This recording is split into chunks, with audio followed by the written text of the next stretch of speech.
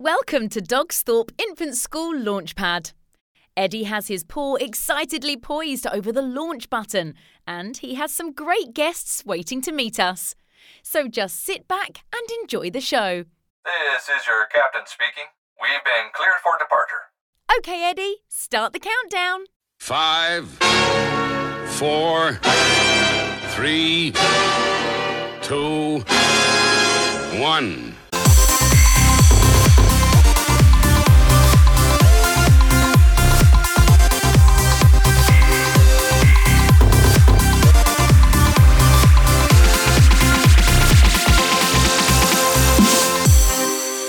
You're listening to Launchpad, the Dogsthorpe Infant School podcast. Our first guest on Launchpad today, he's called Chris. He's from Chatter. It's lovely to have you on the show, Chris. It's great to be here. Thank you for inviting me along, Dave. You've got a wonderful resource. I found it on the web called Chatter.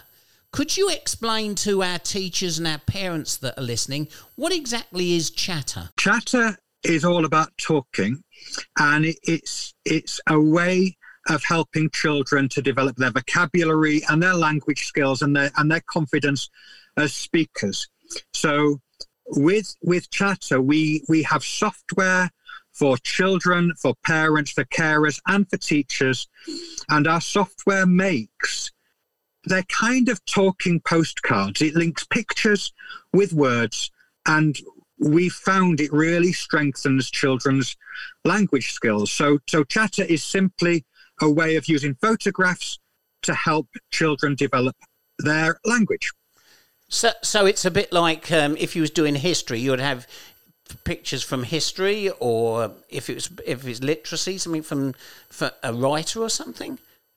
Exactly that. So if it was history, we would make a storyboard with the sequence of the events, whatever that would be, Henry VIII and his wives or the Battle of Hastings. We use pictures as cues that the teachers teach through. And they can our software will just work on their screen. It's browser-based and tablet-based. If it was science, we might be explaining a scientific experiment or process. If it's storytelling, it's a narrative. Or in early years, it's something as simple as the events of the day. What did we do today in the class? Well, we had our snack, we had a story, we did our reading, and then we put our coats on to play out. And we use photographs to connect with the way that the children remember things and think. And we work with nursery schools, primary schools, and secondary schools. And what we find is that the pictures really help children remember. It helps children who might have barriers to learning, so maybe difficulty with short-term memory or dyslexia. It helps children with English as an additional language, and anything that's made in the classroom can be shared at home. So the parents are involved as well. They can have our software and make stories, and we just promote more interaction and more talking. How many schools have taken this up, Chris? In the UK, we have around 100 schools, largely in Yorkshire and the north where we're from. We've got a few in London. We're now in Wales and Ireland. And internationally, people use Chatter for learning languages. So we do have numerous schools in South America, in Malaysia, in Spain, in Scandinavia. So it's used for different things. So I suppose altogether maybe 100, 150 schools. How does it actually work? We have an app and we have browser-based software. So our app is in the App Store and the Google Play Store, and it's called Chatter Learning. And anybody can download this free of charge and make their own account and get to grips with how Chatter works. Likewise, our browser software can be found in all the main browsers at app.chatterlearning.com. And teachers, again, they can make their own account and try it. If a school wants to use Chatter, we would provide training and support and resources and work with the school towards their development priorities, whether it's language, whether it's literacy, whether it's supporting children with additional needs. But our software is freely available. As a company, the more the software is used by schools, there is a subscription, and we do offer training. But anybody can try it and see it, and there's a completely free version, a version for teachers who want to use some of the the wider features and resources, it's packed with content, and our teachers can get like a self-funded version for I think £5 a month that they can subscribe to. That's fantastic. If a school, and I know that it's all about what's on offer and how big the school is, I guess, but if a school like Dogsthorpe Infants with 270 pupils wanted to take on Chatter, what, in a ballpark figure, what's the sort of money are we talking about? It would depend on how many classes are using it. So we would chat to the school leaders and find out what their priorities are. And let's say if it's early years and we're working in the nursery and early years class, the subscription cost is £300 a year per class. So some schools will pay £300 a year. If the school expands the use of Chatter and they want it across the school, that would reach £2,000 a year. But that includes training and support, and we review the progress our schools make every term against the objectives that the head teacher and school leaders are looking for. So we make sure that we're delivering on the impact they want to see. Chatter can do a lot of things. So we really, if people are taking it off the shelf, that's all fine. But we'd much prefer that a head teacher or school leader says, well, these are my priorities. How can Chatter help? And we'd work on a project together. And that would be the same, whether they were paying for one class or for 10. How long have you been going, Chris, with Chatter and in education? I've been a teacher 30 years, and I've been a primary special needs coordinator and a special school teacher. My experience and qualifications is in teaching children with autism. And maybe 4 or 5 years ago, I was working with an autistic boy who couldn't speak. And his mum brought in her mobile phone and says, look at this, he's been choosing cakes a lot in the cafe. She showed me lots of different cakes on the screen, a Dundee cake, Battenberg cake, Victoria Sponge. And this boy started to speak using these pictures. We had been using symbols.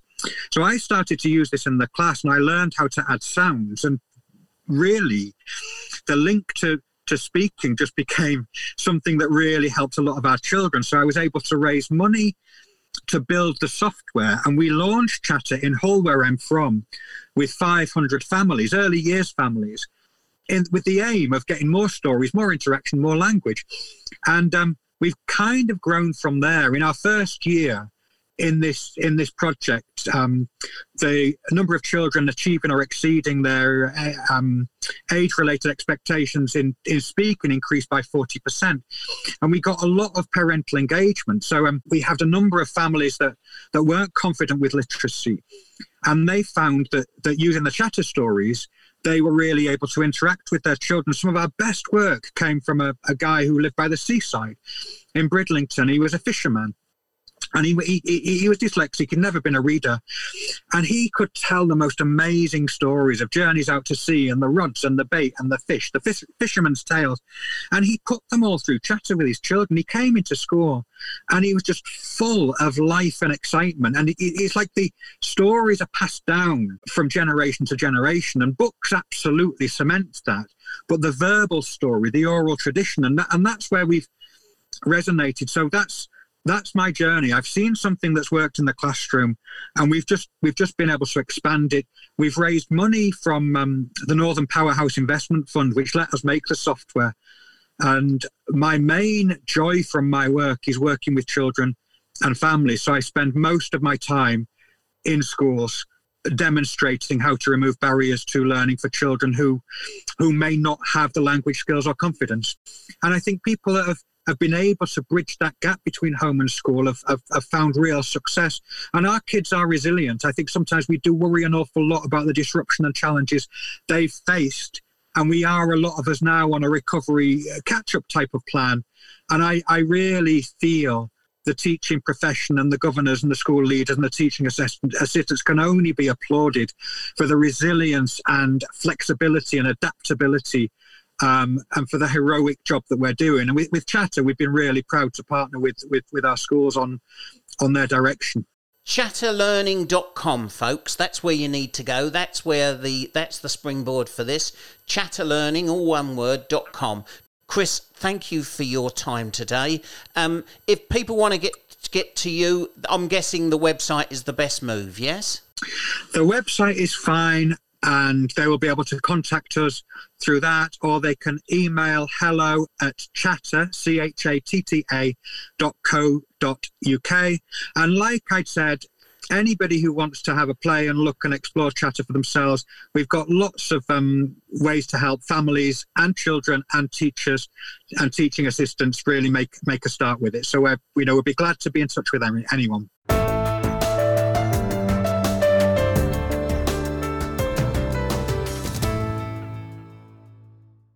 Amanda Peddle has got some great resources for you. So, Amanda, it's lovely to have you on the show. Hello, lovely. It's so nice to be here. Thank you for you and Eddie having me. Amanda, what do you offer our listeners today? So I have worked with children and families for the last 21 years. And through that work, I've developed a programme which teaches children the brain and body science around emotion and emotional responses. So what I have found, partly because of my own journey as a parent, I have a 27-year-old who is autistic with ADHD and a whole host of associated mental health difficulties. So partly through my journey with her and partly through my journey from a teaching assistant to a specialist consultant, I've been able to develop a programme where children get to learn how their brain and bodies communicate emotions.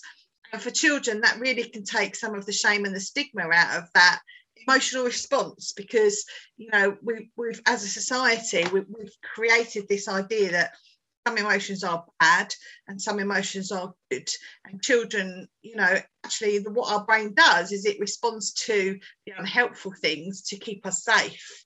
So getting children to understand that at an early age can really help take some of that shame and embarrassment out of those feelings and make it easier to talk to. And over the years, that's turned into a little set of children's books, and we have training packs. We train teachers and staff and parents to use the resources in class. You can read the storybooks at home. There's a set of 3 books. The books are about a little boy called Pam who runs off into the wood in a temper. And he bangs into a tree and he's very upset. And he meets a sloth called Hetty who helps to soothe him. So it gives the idea that the trusted adults are a positive role model and that it's okay to have feelings. And over the course of 3 books, she teaches him why the brain recognises things in our lives, how the emotion is made, what that can feel like in the body through tummy aches, headaches, aches and pains, the tingles we get everywhere, and heart rate, breathing.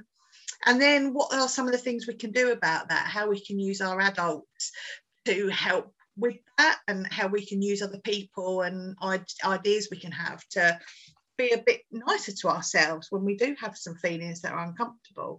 So that's sort of developed really, and now we have a whole range of things. So we have an online family program, we have a level 1 teacher resource pack, we have a level 2 training program, and you can just buy the books and enjoy them as a family. We work with a toy company called Keycraft Global, and we buy their sloths from them, and they very kindly allow us to put our labels on them. In the second book, we worked with the Sloth Conservation Foundation in Costa Rica, and they provided some of the sloth science for the back of the book. And every time we sell a sloth, we send £1 to Costa Rica to help with their sloth conservation programme. So that ties in really nicely for schools with their wider world and their nature and that side of things as well. We also now have a range of plushies. So we work with a company called Giant Microbes, and we have little miniature plushies of hearts, lungs, tummies, brains and neurons. So they make up a pack. So they're nice and visual, they're nice and tactile for children, and they're very popular with younger readers. And so you can have a pack of those to go with the books, so that the children can actually see the body part associated with the body and see where that comes from. So some of the things that have come quite by accident, my training is not in early years. However, we have had a lot of early years services using these books with their staff. and they are just summarising the pages for the kids and using the images because they are nice and bright and colourful. And the writing's written on a colour blue, which is really, really good for visual stress. So we worked with a kilometrist to get the colour right. So that my daughter's autistic. She was diagnosed with Erlen's, but actually she's light sensitive, so it's visual stress rather than Erlen's. But this particular blue is the most common one. So yeah, so that's progressed to there. So in the early years, we're looking at developing a set of flashcards with some of the pictures and some of the language, but keeping it really, really basic.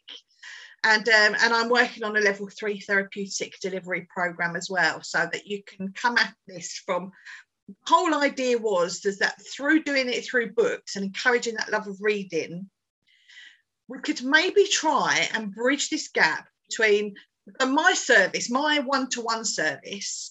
I bridge the gap between health, social care, education and family, because we don't really have that anymore. No. Those services that bridge, because they got cut because they're not cost effective and they work on soft outcomes and people don't really want to invest. So I work with visionary schools where there is high need and high pupil premium, so they can buy me in and we can do this work. And I needed to, I was really passionate to try and turn what I was doing into something where we could cross over all 4 areas. So we had Miné Jean-Claire, she has written the neuroscience bit in the 3rd book. So she explains how the neuroscience attached with what I'm doing is really important. So it is bringing that sort of therapeutic, trauma-informed, educational model into a way of being that a family can read a book as a family, grandparents, children, whoever. It can be used in a classroom and it can be used in a therapeutic setting. And looking at then you're creating a language that can cross all of those 3 things.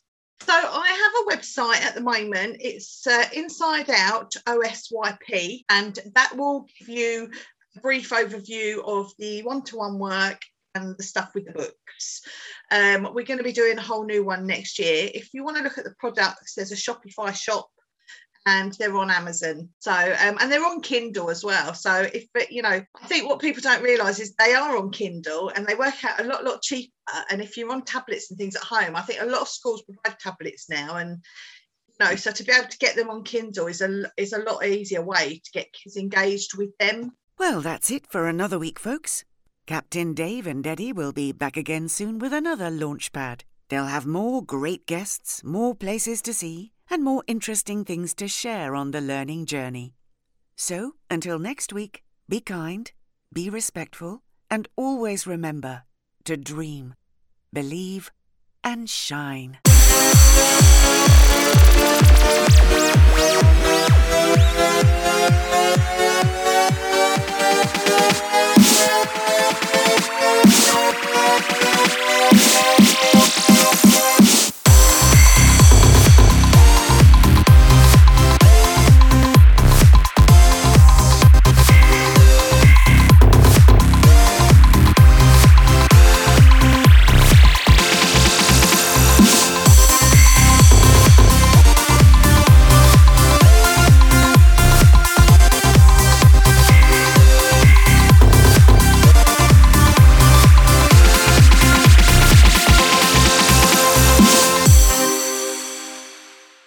You're listening to Eddie Edster's Launchpad, part of the Hampton Academies Trust.